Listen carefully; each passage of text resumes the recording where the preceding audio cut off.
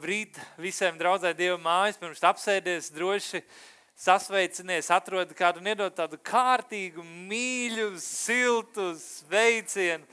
Droši atrodi kādu, varbūt, ko tu neesi redzējis, un tā kārtīgi no visas sirds sasveicinies.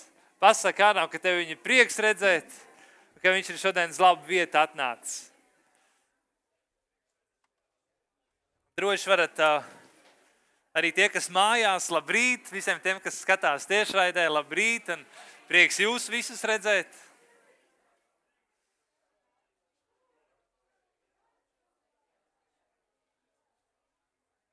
Tie no jums, kas esat aizmugurē, droši var nākt tev uz priekšu, te brīvas vietas ir. Priekšā var nākt apsēsties. Bērni dosies uz svētdienas skolu, te viņiem ir superīgs un ritīgi labs laiks šodien svētdienas skolā. Un lai skolotājām ir īpaši pacietība ar tik daudziem bērniem kā šodienā. Ja kādam sirds iežēlojās, varbūt aiziet palīgā svētdienas skolotājiem. Šodien īpaši daudz bērni. Bet jā. Ceru, ka tu sasveicinājies. Kaut kā var augšas. Baigi šņāts.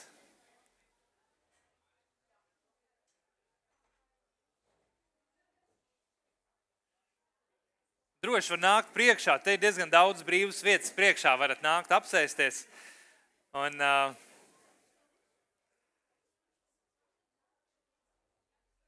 mēs lasīsim no Dieva vārda. Droši varat nākt apsēsties arī priekšā. Te ir daudz brīvas vietiņas. Droši.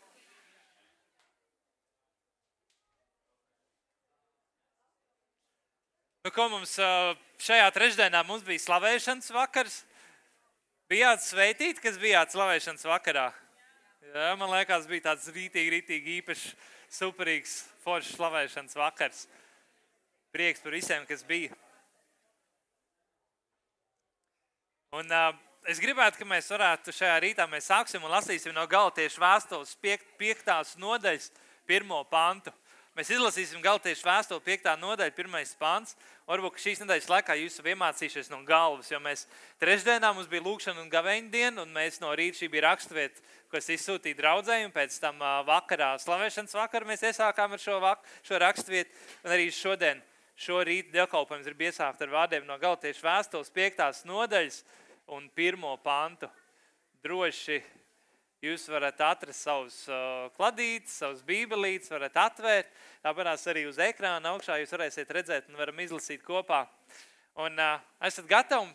Izlasīsim visi kopā šo raksturvietu, labi?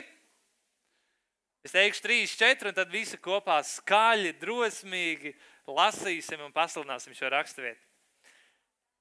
Gatavi? Nu ko, 3, 4. Pabadībai Kristus mūs ir atsvabinājis. Tad nu stāviet stipri un neļaujieties atkal iejūgties kalpības jūgā. Amen. Amen. Un debes Tēvs, paldies Tev, ka Tu sūti vārdu arī šajā rītā. Mēs lūdzam Tēvs, lai Tavs vārds runā uz mūsu sirdīm. Lūdzu, atklāj to, lūdzu, uzrunā mums, un paldies, ka Tavs vārds tas ir kā tāds vesers, kas sadragā tur, kur ir cieta sirds. Paldies, ka Tavs vārds ir kā uguns, kas deg mūsu kaulos. Paldies, ka Tavs vārds ir kā ūdens, kas nomazgā un šķīsta.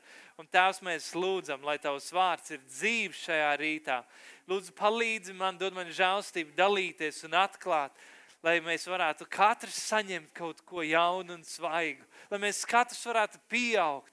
Un paldies, ka Tu apstiprini savu vārdu ar līdzijošām zīmēm. Mēs to lūdzam Jēzus vārdā. Amen. Amen. Un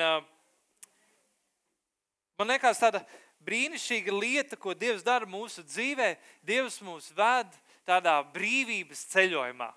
Un es jau to jums teicu šīs nedēļas laikā, bet Dievs ved katru kristieti tādā brīvības ceļojumā.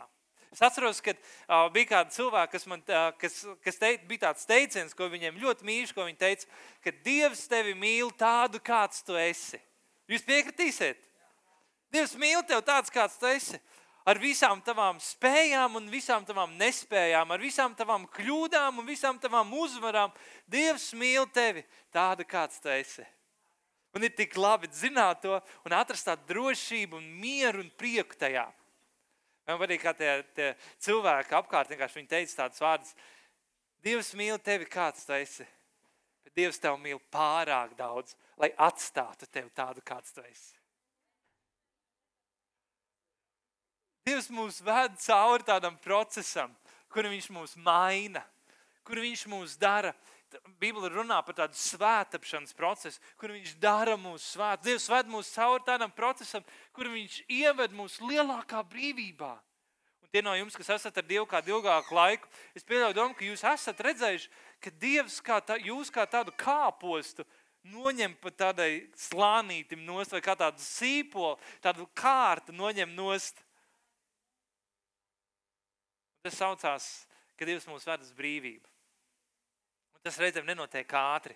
Reizēm tas nozīmē mēnesi pēc mēneša. Reizēm pat gadu pēc gada. Reizēm pat 10 gadus pēc 10 gadiem. Bet ir tik labi atskatīties un zināt, ka šodien Dievs man ir ievedis lielākā brīvībā, kādā es jebkad esmu bijis.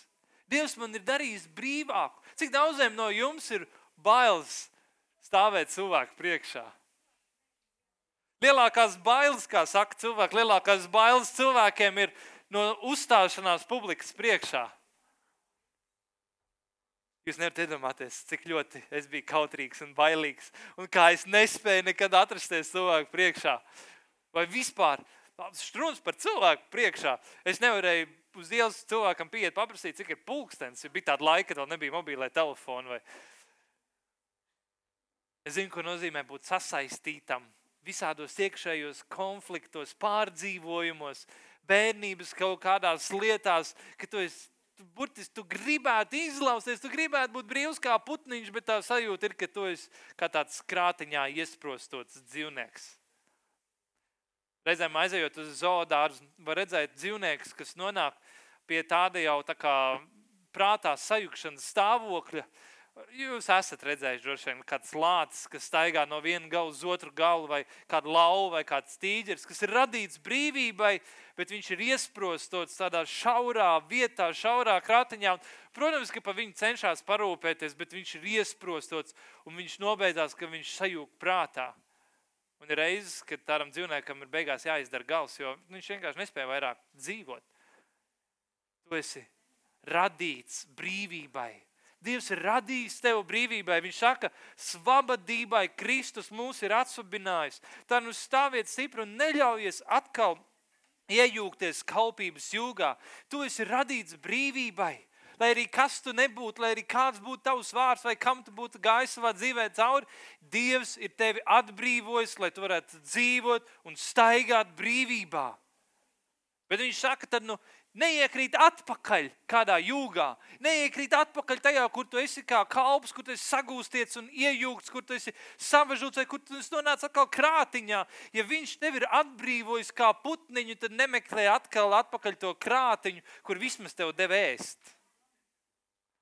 Kur nomainīja ūdeni. Ja tu esi brīvībā, tad lido brīvībā. Esi brīvs. Bībele runā par to, ka Kristus mūs ir aicinājis brīvībai. Tad dzīvo tajā brīvībā. Vai kā man gribētos, ka tu varētu pateikt kādam cilvēkam, dzīvo brīvībā. Bet es neprasīšu, lai tu to saki. Izņemot tev ļoti gribās to pateikt.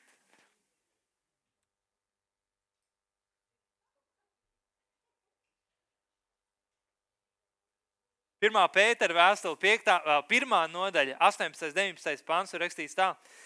Jūs zināt, ka esat ne ar iznīcīgām lietām, sudrabu vai zeltu, atpirkt no savas aplamās dzīves mantotas no tēviem, bet ar Kristu, šīs nevainīgā, bezvainojumā jēra dārgajām asinīm. Šodien mēs runāsim par 5 asins straumēm. Par 5 asins straumēm.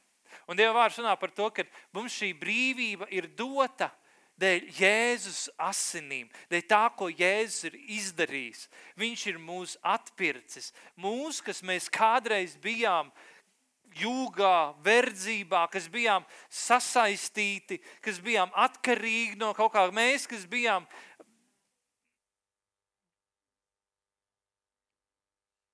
sapratāt. Viņš mūs ir atpircis un darījis brīvus, lai mēs šodien vairāk nebūtu kalpi, lai mēs nebūtu kalpības jūgā, atkarīgi no grēka. Interesanti, Pāvils kādā vietā Romiešu vēstulē 7. nodaļā, viņš runā par to, ka manī ir dots gribēt darīt labu, bet es nespēju izdarīt. Un katru reizi, kad es izdomāju, es tagad darīšu labo, es zinu, kas ir labais, es to darīšu, es atkal izdaru nepareizo, es atkal izdaru to, ko man nevajadzētu darīt. Un Pāvils beigās saka, kas mani izglābs no šī nāvē lemtās miesas? Kas man izglābs no tās? Es kādreiz jutušies tieši tāpatās. Es neprasīšu jums, es pastāstīšu par sevi. Es zinu, kā tas ir, kad atkal un atkal tu krīti kaut kādos grēkos un vienos un tajos pašos grēkos un tu pēc tam tu saņemies, tu nožēlo, tu nāc Dievu priekšā un Dievam saka, es nekad vairāk to nedarīšu. Es vairs nekad negrēkošu ar to lietu. Es tagad stāvēšu Dievs tavā priekšā, es būšu brīvībā, es būšu brīvs, es būšu darīšu to, kas ir pareizs un es to gribu un no visas sirds es to gribu. Paiet dažas stundas un tu atkal grēko. Vai dažas dienas. Un tu atkal tajās pašās lietās iekrīt. Un tu atkal liekas, kāpēc? Es taču gribēju darīt to, kas ir labs. Es taču zināju to, kas ir labs, bet atkal es darīju to, kas nav labs un nav pareizs. Jēzus kādā vietā, kad viņam saka, labo mācītāju, ko man būs darīt, lai iemantot mūžīgo dzīvību? Jēzus viņam saka, ko tu sauc mani par labu? Neviens nav labs kā tikai Dievs.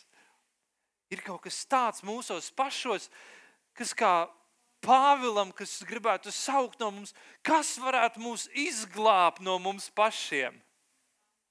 Mēs reizēm, mums nevajag meklēt kaut kādas važas vai kaut kādas cietumus vai vēl kaut ko. Reizēm lielākā brīvība, ko mums vajadzētu iegūt, ir brīvība pašiem no sevis.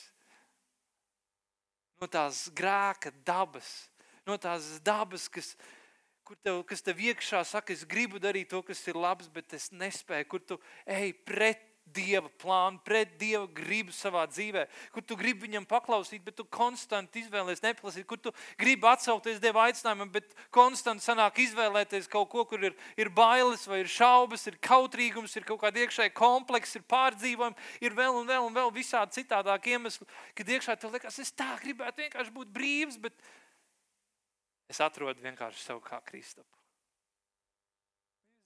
Ir vai ne? Pēters saka, jūs zināt, jūs neesat atpirkti, jūs neesat izglābti ar kaut kādām, ar zelta vai sudrabu, bet ar bezvainīgā jēra dārgajām asinīm. Atklāsmes grāmatā 1. nodaļā, 5. pants, 6. pants ir rakstīts tā, viņam, kas mūs mīlēs, kas mūs ar savām asinīm atsvabinājis no mūsu grēkiem un kas mūs darījis par ķēniņiem un priesteriem Dievam, savam tēvam, viņam, lai ir slava un vara mūžīgi mūžos, āmen. Viņš, kas mūs ir atpirts un atsvabinājis no mūsu grēkiem. Viņš ir tas, kas mūs ved brīvībā. Vecajā derībā viena no lietām, kas tika dota Izraēla tautai, bija tāda salīdzināšanās diena. Īpaša diena, kad augstais priesteris iegāja templī visvētākajā vietā aiz lielā biezā priekškara, lai ienestu asins, lai salīdzinātu visu Izraēla tautu par viņas grēkiem. Un ja kāds būtu grēkojis neapzināti, ja kāds būtu izdarījis kādu grēku apzināti, ja kāds cilvēks būtu stāvējis un grēkojis Dievu priekšā, tad šajā vienā dienā tika pienests upuris ar asinīm, lai visa tauta varētu stāvēt Dievu priekšā. Un šīs asins, kas tika pienests visvētākajā vietā, būtiski tā kā apklāja cilvēks, apklāja grēku, lai cilvēks, Izraēla tauta, varētu turpināt staigāt ar Dievu kopā. Ebreju vēstulē 10. nodaļā, 10. pantā ir rakstīts, pēc šīs gribas mēs esam ar Jēzus Kristus miesas upuri padarīti svēti pavisam. Jeb 14. pantā ir teikts, jo ar vienu upuri viņš uz visiem laikiem ir padarījis pilnīgus tos, kas tiek darīti svēti. 9. nodaļā, viena nodaļa iepriekš, tur ir rakstīts par to, ka mums viņš atnāca kā labāks augstais priesteris. Un ja šie augstie priesteri, viņi nāca un reizi gadā nāca un slacīja asins un pienesa upuri, lai salīdzinātu tautu ar viņas grēkiem, tad atnāca Jēzus un vienu reizi pienesa sevi, izlēja savas asins, lai mums varētu būt uz visiem laikiem. Viņš saka, augstais priesteris to darīja gadu no gada, tādā veidā apliecinādams, ka nav pietiekama ar āžu asinīm, ar govs pelniem, nav pietiekama ar viņu asinīm, lai sagādātu mums brīvību, bet Jēzus atnāca vienreiz, lai par visām reizēm to izdarītu. Un tagad Jēzus nomira pie krusta. Tad tajā brīdī, kad viņš teica, viss ir piepildīts, tad bija tāda tumsa nolaidās pār zem, varena zemestrīce nāca, un templī tas priekškars, kas bija milzīgā biezumā, viņš pārplīst no augšas līdz apakšai. Šodienā mums būtu dota brīvība, lai Jēzus asinīs mūsu grēku būtu piedot vienreiz un par visām reizēm.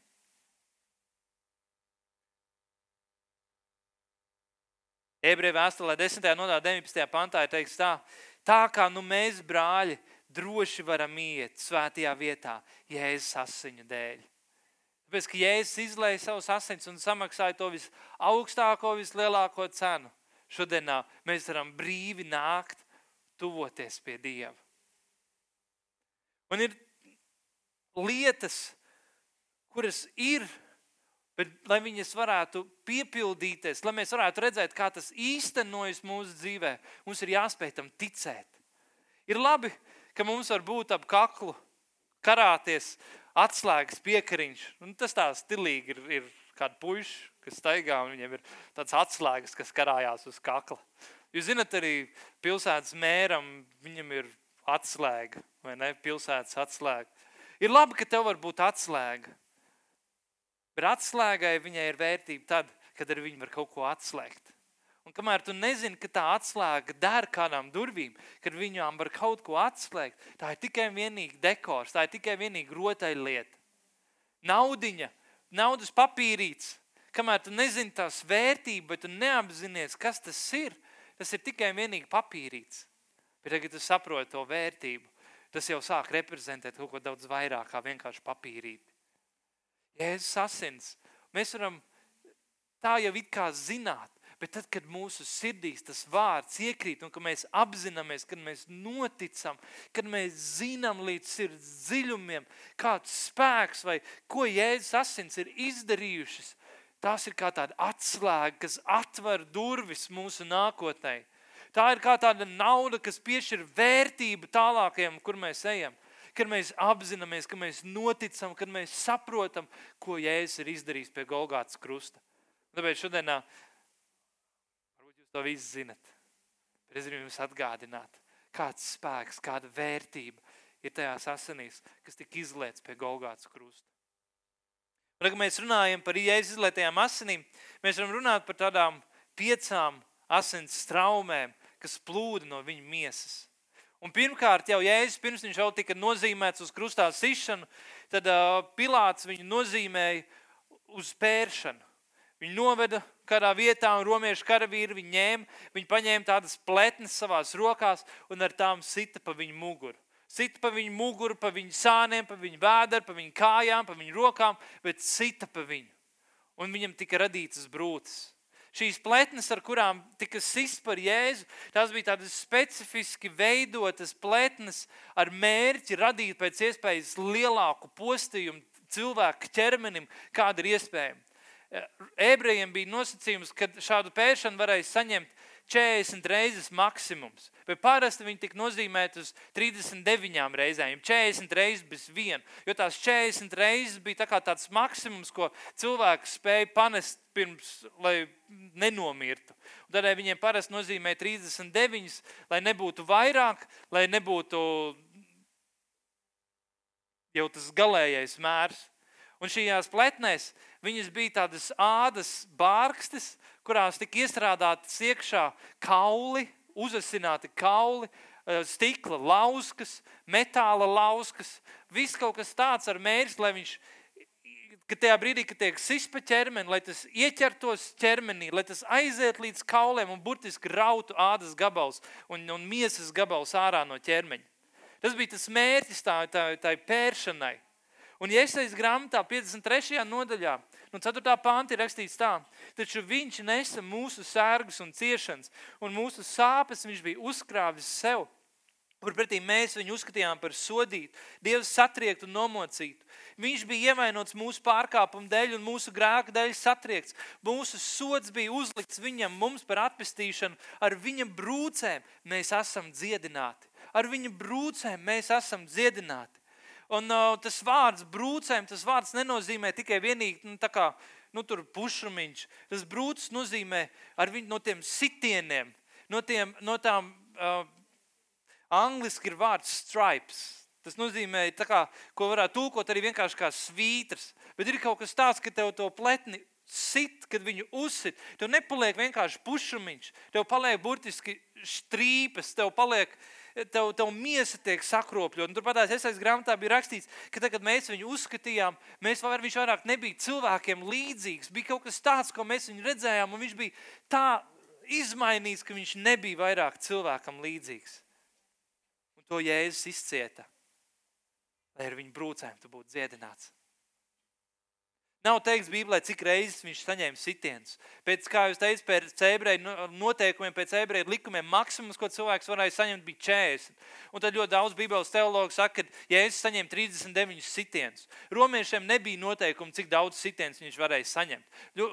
Kad romieši pēra noziedzniekus vai kad tik nozīmēts pēršana, tad mēdz var gadīties, kad pēc šīs pēršanas cilvēks arī vienkārši nomirst, ka viņš nespēja vairāk izdzīvot. Un šie romieši veda Jēzus pēršanu, pirms Jēzum tika nozīmēta nāves sods, pirms Jēzum tika nozīmēts krustā sišana. Tad līdz ar to romieši, kad viņi zināja, ka cilvēku pēr pirms krustā sišanas vai pirms viņa nāves soda, tad viņi pēra tā, lai viņam varētu arī izpildīt nāves sodu, lai viņš nenomirtu tur. Bet šajā gadījumā Jēzus romieši pēra tā, nezinot, ka viņu vajadzēs piesist krustā.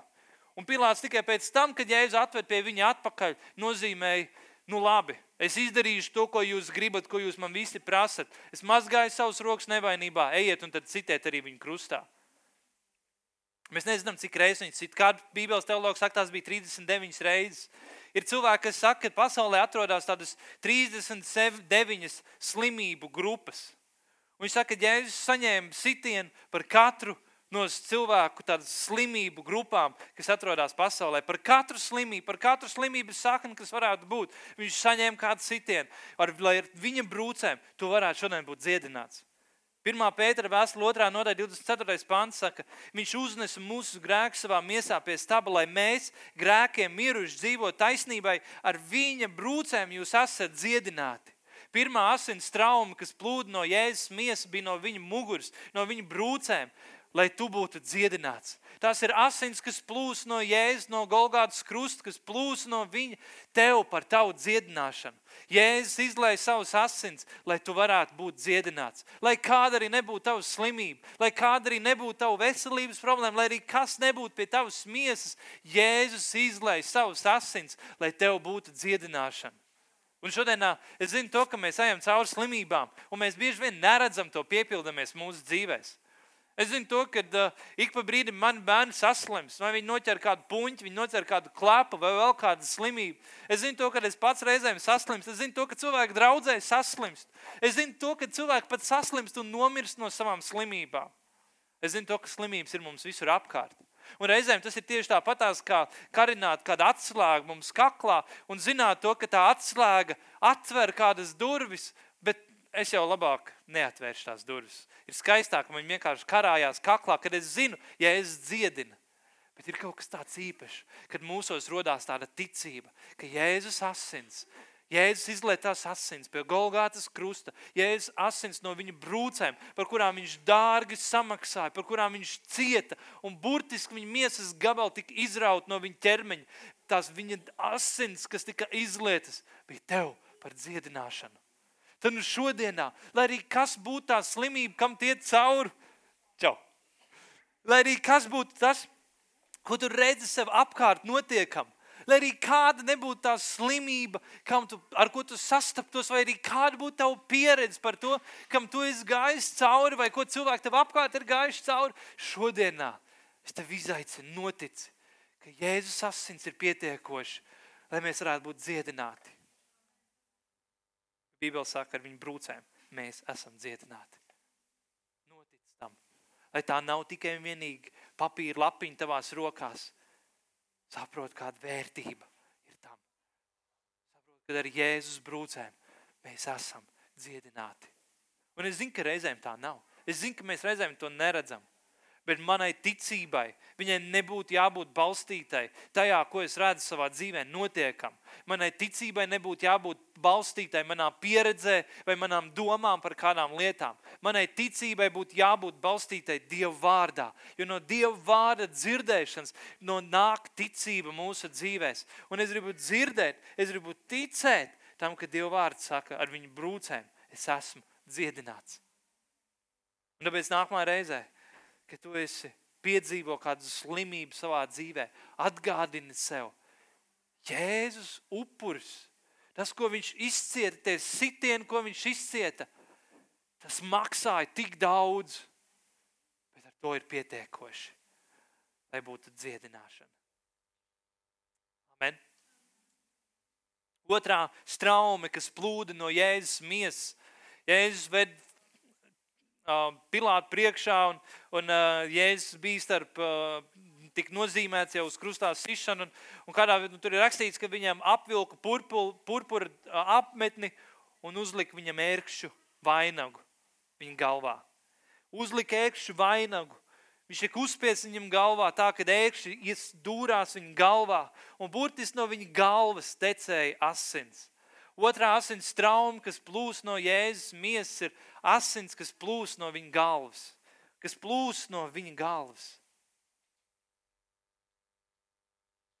Un es zinu to, kā tas ir mūsu dzīvēs, cik milzīga cīņa mums ir jāizcīna katru dienu vienkārši mūsu domās. Nevēl Dieva vārds runā konstanti, atkal un atkal viņš runā par to, lai mēs atjaunojamies vai pārvēršamies savā prātā. Romiešiem 12. nodaļa 2. pants rakstīts, neptopiet šai pasaulē līdzīgi, pārvērtieties, atjaunodamies savā garā, rakstīts latviski, bet oriģinālā valodā rakstīts prātā, lai pareizi saprast, kas ir Dieva griba, to, kas ir labs, tīkams un pilnīgs. Viņš saka, pārvērties savā prātā, atjauno savu prātu.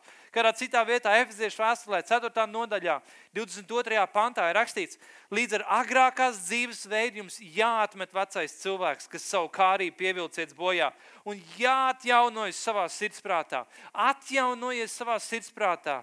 Un jāapģērb jaunais cilvēks, kas radīts pēc Dieva patiesā taisnībā un svētumā. Jēzus asins plūs no viņa galvas, lai šodienā tev tavās prātā varētu būt brīvība, lai tavās domās varētu būt brīvība, lai tavā prātā varētu būt svētums, lai tev varētu būt jauns prāts, atjaunots prāts, lai tu būtu jauns cilvēks, nevis vienkārši tikai tāds tev jauna miesa, tu pēkšņi izskaties citādāk, tu reiz biji slikts un tagad tu esi labs un tu izskaties labāk vienkārši.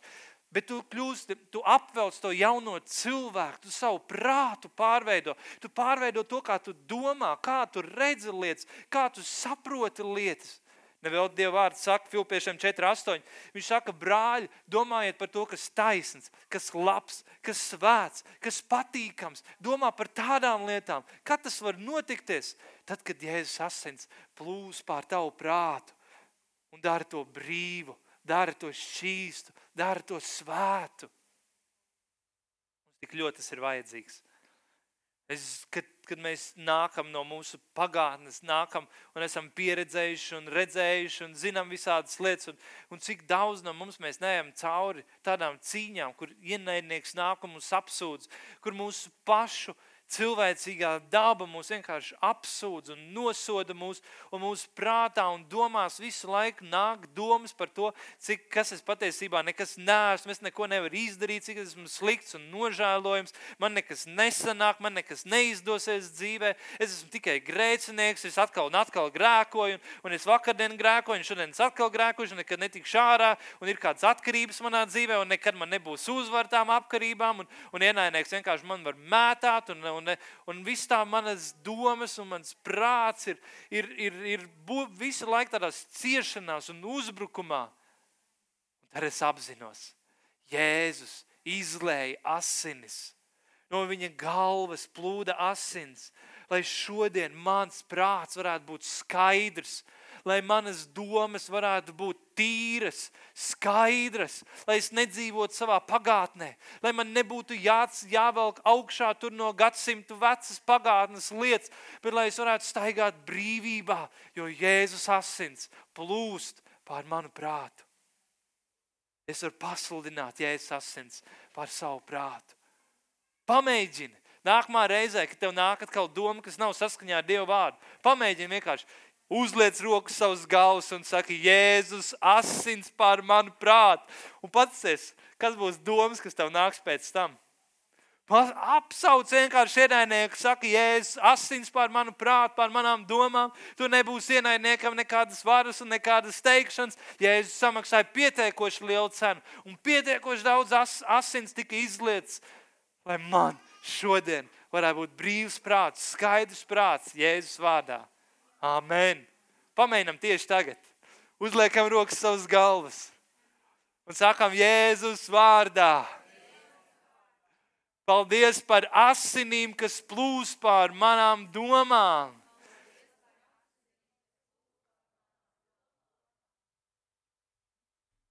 Amen. Es pat nezinu vairāk, ko var teikt, jūs paši izdomājat. Halleluja. Amen. Vēl vairāk. Jēzus runāja par to, viņš saka, mieru es jums atstāju, nekā pasauli dod. Es jums atstāju tādu mieru, ko pasauli nepazīst. Es jums dodu savu mieru. Jēzus ērkšķa kronis kļūs par ķēnišķī kroni tavā galvā, kas var dot tev mieru, kas var dot tev drošību, kas sniedz tev patvērumu, skaidru, brīvu prātu. Jēzus vārdā. Amen. Trešā upe, kas plūst, trešā asins straume, kas plūst no Jēzus. Jēzus viņam uzlika krustu uz viņu pleciem, lika viņam to nest. Kādā brīdī nāca kāds cits, kas palīdzēja viņam to atnest, bet to krustu noguldīja uz zemes. Jēzus uzgulda šim krustam virsū, viņa rokas izstiep un ar naglām pienaglo viņa rokas pie krusta. Un no viņa rokām sāk plūst asins. No viņa plaukstām, no viņa roku plaukstām, kuros tagad ir caurumi, burtiski sāk plūst asins straumes. Pirmā vēstule Timotejam 2. nodaļa 8. pāns saka, tad nu es gribu, lai vīri lūdz Dievu katrā vietā, paceldami svētas rokas, bez dusmām un šaubām. Es gribu, lai vīri, es gribu, lai sievas, es gribu, lai Dievu bērni lūdz Dievu katrā vietā paceldami svētas rokas. Tavas rokas ir darītas svētas. Tavas rokas simbolizē darbus, ko tu dari. Tas, ko tu dari savā dzīvē. Tavas rokas simbolizē tavus darbus. Un mēs bijām tādi cilvēki, kas darījām tumsības darbus. Mēs darījām darbus, kas bija vērsti un koncentrēti uz mani, uz manu sautīgumu, uz manu dzīvi, uz to, kas ir man. Mēs domājām par sevi un dzīvojām sevi un darījām darbus priekš sevis. Šodien viņš tev ir darījis svētas rokas, lai tu darītu svētus un taisnus darbus, lai tu darītu darbus, kam ir lielāka vērtība un lielāka nozīme kā tikai tava mazā dzīve, kam būtu lielāka nozīme, viņš izlēja savus asins, lai tavas rokas būtu svētas. Efeziešiem 2:10 ir teikts, jo mēs esam viņa darbs, Kristu Jēzu, radīti labiem darbiem, kurus Dievs iepriekš sagatavojas, lai mēs tajos dzīvotu. Ebrejiem 9:13 ir rakstīts, jo āžu un vēršu asins un jaunas govs pelni apslakot sagānītos šīsta miesas šīstībai. Cik daudz vairāk Kristus asins, kas mūžīgā gara spēkā pats sev bezvainīgi upurējis Dievam, šķīstīs mūsu sirdsapziņu no nedzīviem darbiem, kalpošanai dzīvajam Dievam. Viņa asins, kas plūst no viņa plaukstām, dara tavas rokas svētas, lai tu varētu darīt svētus darbus, darbus, kas ir mūžības vērtību, kaut ko tādu, kas būs paliekoši, kas paliks no paudzes paudzē, ka tu darīsi darbus, kam ir mūžības vērtība, un tu nedzīvos vairāk sev, bet tu darīsi darbus, kam ir vērtība. Un vēl vairāk, viņš ir svētījis tavas rokas, viņš ir darījis svēts tavas rokas, lai šodienā varētu piepildīties vārds, kas ir rakstīts Marka evaņģēlijā, laikam tas bija, ja viņi uzliks savas rokas slimiem un viņi tiks dziedināti, kad to ar savām rokām varēs lūgt par slimiem cilvēkiem, uzlikt savas rokas un viņi būs dziedināti. Vai piepildīties tas, ko apstuļu darbos mēs lasām, kad apstuļi gāja un viņi uzlika savas rokas cilvēkiem un viņi tika piepildīti ar svēto garu. Vai mēs to, ko mēs lasām, ko darīja Pāvils vai citi cilvēki, kas gāja un lika savus rokas un ordinēja un iecēla atbildīgos amatos kādus vīrus vai sievas un ordinēja viņus svaidīja kādam uzdevumam. Vai tas būtu kā Jēzus darīja, ka viņš pasauc bērniņus pie sevis un lika viņiem virsū savus rokas un viņus svētīja. Tavās rokās šodienā ir spēks, jo viņš ir darīts svētas. Dēļ tās asins straumes, kas plūd no Golgātas krusta, no Jēzus rokām. Ceturtā lieta, kad Jēzus rokas tika pienaglots, tad viņa kājas tika saliktas kopā un ar naglu tika izsists cauri viņa kājām, viņa kājas tika pienaglotas pie koka. Un no Jēzus kājām sāka plūst asins straume. Tā asins straume plūst, lai šodienā tavas kājas būtu darītas svētas, lai šodien tavas kājas varētu staigāt svētus ceļus. Galatiešiem 5:16 ir teikts, bet es saku, staigājiet garā, tad jūs miesas kārības savaldīsiet. Staigā garā. Tu šodien vari staigāt nevis vienkārši miesā, nevis tikai miesas dzīvē, bet tu vari staigāt garā. Viņš ir darījis svētas tavas kājas, lai tavs ceļš, ko tu staigātu, būtu svēts un taisns. Ebrejiem 12. nodaļa, 1. pantā ir teikts, tāpēc tad arī, kur ap mums apkārt tik liels pulks liecinieku, dosimies ar pacietību mums noliktajā sacīkstē, nolikdam visu smagumu un grēku, kas ap mums tinas. Iesim ar pacietību tajā sacīkstē. Mums ir likts ceļš, taisns, svēts, labs, ceļš mūsu priekšā. Mums ir dots aicinājums. Dievs mums ir devis uzdevumu mūsu dzīvē. Un viņa asins plūst uz mūsu kājām, lai mēs varētu iet viņa aicinājumā. Un nevis dzīvot sev un savai dzīvei. Nevis staigāt ceļus, kas ir man un manam namam, manai dzīvei, bet staigāt Dieva aicinājumā, atsaucoties uz Dieva uzdevumu savā dzīvē. Un vēl vairāk par to, Efeziešu vēstulē ir rakstīts 6. nodaļā 15. pantā, kājas apāvuši ar apņemšanos kalpot miera evaņģēlijam. Romiešiem 10.15 ir teikts, un kā lai sludina, ka nav sūtīti, ir rakstīts, cik tīkams to kājas, kas pauž labo vēsti. Viņš ir tavas kājas darījis svēts, lai tu šodien būtu labās vēsts nesējs, lai tur, kur tu ej savā dzīvē, lai no tevis burtiski plūstu labā vēsts. Viņš ir darījis tavas kājas svētas, taisnas, lai tu varētu staigāt taisnas svētus ceļus un būt šī labās vēsts nesējs. Un vēl tālāk par to, viņš runā par to, ka kājas simbolizē arī autoritāti un kādu varu. Lūkas evaņģēlijā 10.19. Jēzus saka saviem mācekļiem, redziet, es jums esmu devis spēku, ka varat staigāt pāri čūskām un skorpioniem un katram ienaidnieku spēkam, un viss tas jums nekā nekaitās. Viņš deva tev varu un spēku. Viņa asins, kas līd no viņa kājām, dod tev varu un spēku šodienā staigāt pār čūskām un skorpioniem. Staigāt pār ienaidnieku spēku, pār ienaidnieku plāniem, pār to, ko ienaidnieks ir plānojis vai sagatavojis tavai dzīvei. Tev ir spēks dot staigāt tam pāri, ka tas tev nekā nekaitē, jo viņa asins ir pietiekoši.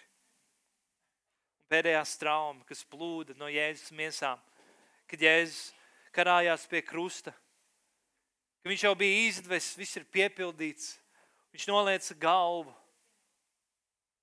Tad vienā brīdī nāca sargi, un viņa, tur rakstīts, ka viņa sasit, viņa lielus, var sakot, palīdzēja pārējiem ātrāk nomirt, un viņi pienāca pie Jēzus un redzēja, ka viņš jau ir miris. Un, lai pārbaudītu to, viņi paņēma šķēpu un iedūra viņam sānos.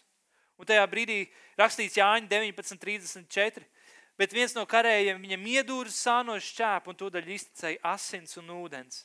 Un kas to redzējis, tas ir apliecinājis, un viņa liecība ir patiesa. Un viņš zina, ka viņš runā patiesību, lai jūs ticētu. Jēzum sānos iedūra šķēpu un iztecēja ūdens un asins. Asins un ūdens, tas runā par jaunpiedzimšanu. Tas runā par jaunu dzīvi. Asins, kas apklāja, kas nomazgā, un ūdens, kas atnes jaunu dzīvību, kas iedod jaunu dzīvību. Ūdens, kas mūsos kļūs par dzīvā ūdens avotu, kas verd mūžīgai dzīvībai. Vēl ir rakstīts Jāņa vēstulē, 1. Jāņa 5:6. Viņš, Jēzus, ir tas, kurš nācis caur ūdeni un asinīm. Jēzus Kristus ne ūdenī vien, bet ar ūdeni un asinīm. Un gars ir liecinieks, jo gars ir patiesība. Jo 3 ir, kas dod liecību debesīs, Tēvs, Vārds un Svētais Gars, un šie 3 ir viens. Un 3, kas liecina virs zemes, gars, ūdens un asins, un šie 3 ir kopā. Nevelti mēs šodienā pieņemam ūdens kristības. Nevis tikai mēs pieņemam Jēzu Kristu kā savu glābēju un pieņemam, ka viņa asins mūs nomazgā, bet mēs to apliecinam ūdens kristībā. Tādēļ, kad ūdens un asins ir tas, kas glābj. Timoteja vēstulē 3:5 ir rakstīts, ka viņš mūs izglābis nevis taisnības darbu dēļ, ko mēs būtu darījuši, bet pēc savas žēlsirdības ar mazgāšanu, atzimšanai un atjaunošanai svētajā garā. Un tāpatās Efeziešiem 5:25 ir rakstīts, vīri mīlēt savus sievas, tāpat kā Kristus ir mīlējis savu draudzi, pats nododamies viņas labā, lai to darītu svētu, šīstot ar mazgāšanu ūdenī caur savu vārdu. Mēs tiekam darīt svēti, un dzīvība tiek dota mums no tās asins un ūdens straumes, kas plūda no Jēzus sāna. Un šodienā mēs varam šeit stāvēt un atrasties šeit draudzē, un es nezinu, cik daudz tu tici tam, cik daudz tu netici, cik daudz, kas varbūt ir pagājis tavā dzīvē, kas tev ir jānožēlo, vai kā tu esi dzīvojis, vai kas ir bijis, vai vienalga šodienā Jēzus asins ir pietiekošas, lai darītu tev svētu. Jēzus asins šodien ir pietiekošas, lai viņas plūstu un dziedinātu tevi. Lai kāda būtu slimība, lai kāda būtu vaina, lai kāda būtu problēma pie tavas miesas, Jēzus asins plūst, lai tu varētu saņemt dziedināšanu. Lai arī kādas būtu tavas domas, lai kādas būtu tavas atmiņas, lai ko tu arī nebūtu savā dzīvē darījis, Jēzus asins plūst, lai nomazgātu, atjaunotu, darītu svētu un brīvu tavu prātu. Lai arī kādus darbus nebūtu savā dzīvē darījis, kādi grēki tie nebūtu, lai arī kas nebūtu tas, ko tu būtu darījis nepareizi, vai kā tu pret kādu būtu darījis kādas lietas, Jēzus asins plūst pār tavām rokām, lai darītu tev svētu. Šodienā viņš dara svētu tavas rokas, ka tu vari pacelt svētas rokas un pielūgt Dievu, ka tu vari uzlikt svētas rokas un lūgt par kādu cilvēku, bet viņš dara svētas tavas rokas. Lai arī kādus ceļus nebūtu staigājis, šodienā viņš dara svētas tavas kājas un svēta tavu ceļu, lai tu varētu svētu ceļu tālāk staigāt un izdarīt pareizās izvēles. Beigās, lai arī kāda nebūtu bijis tavu dzīve, lai arī kur tu nebūtu aizgājis, kā tu nebūtu no Dieva atkritis, vai kur tu nebūtu pagriezis viņam muguru, vai kā tu būtu dzīvojis pasaulē, vai grēkam, vai sev, varbūt vispār nekad neesi pazinis Dievu, plūst asins un ūdens no viņa sāna, lai dotu tev mūžīgo dzīvību. Lai viss, kas ir bijis, būtu pagājis, lai viss būtu tapis jauns. Lai tev būtu jauns sākums, jauna dzīve, jauna cerība, jauns spēks, jauna iespēja. Bet šodienā plūst asins no Jēzus miesas. Un Bībelē ir rakstīts, pēdējā raksturvieta, es nobeigšu Atklāsmes grāmatā 12. nodaļā, 10. 11. pants. Rakstīs tā, tad es dzirdēju stipru balsi debesīs saucam. Tagad ir atnākusi pestīšana un mūsu Dieva spēks un valstība un viņa Kristus vara. Jo ir gāsts mūsu brāļa apsūdzētājs, kas tos apsūdzēja mūsu Dievu priekšā dienām un naktīm. Ir gāsts ienaidnieks, ir gāsts velns, ir gāsts sātans ar visiem dēmoniem. Viņš ir gāsts. 11. pantā ir teikts, viņi to uzvarējuši ar tā jēra asinīm un ar savas liecības vārdu un nav savu dzīvību mīlējuši līdz nāvei. Viņi, draudze, Kristus draudze, ir uzvarējis ienaidnieku ar tā jēra asinīm un savas liecības spēku. Tev ir dota tava liecība. Tu vari to lietot. Bet apzinies, ka tev ir dotas jēra asins. Un tur ir spēks. Tur ir spēks. Tev par brīvību. Dievs vara tev brīvībā. Un tam viņš ir devis jēra asins.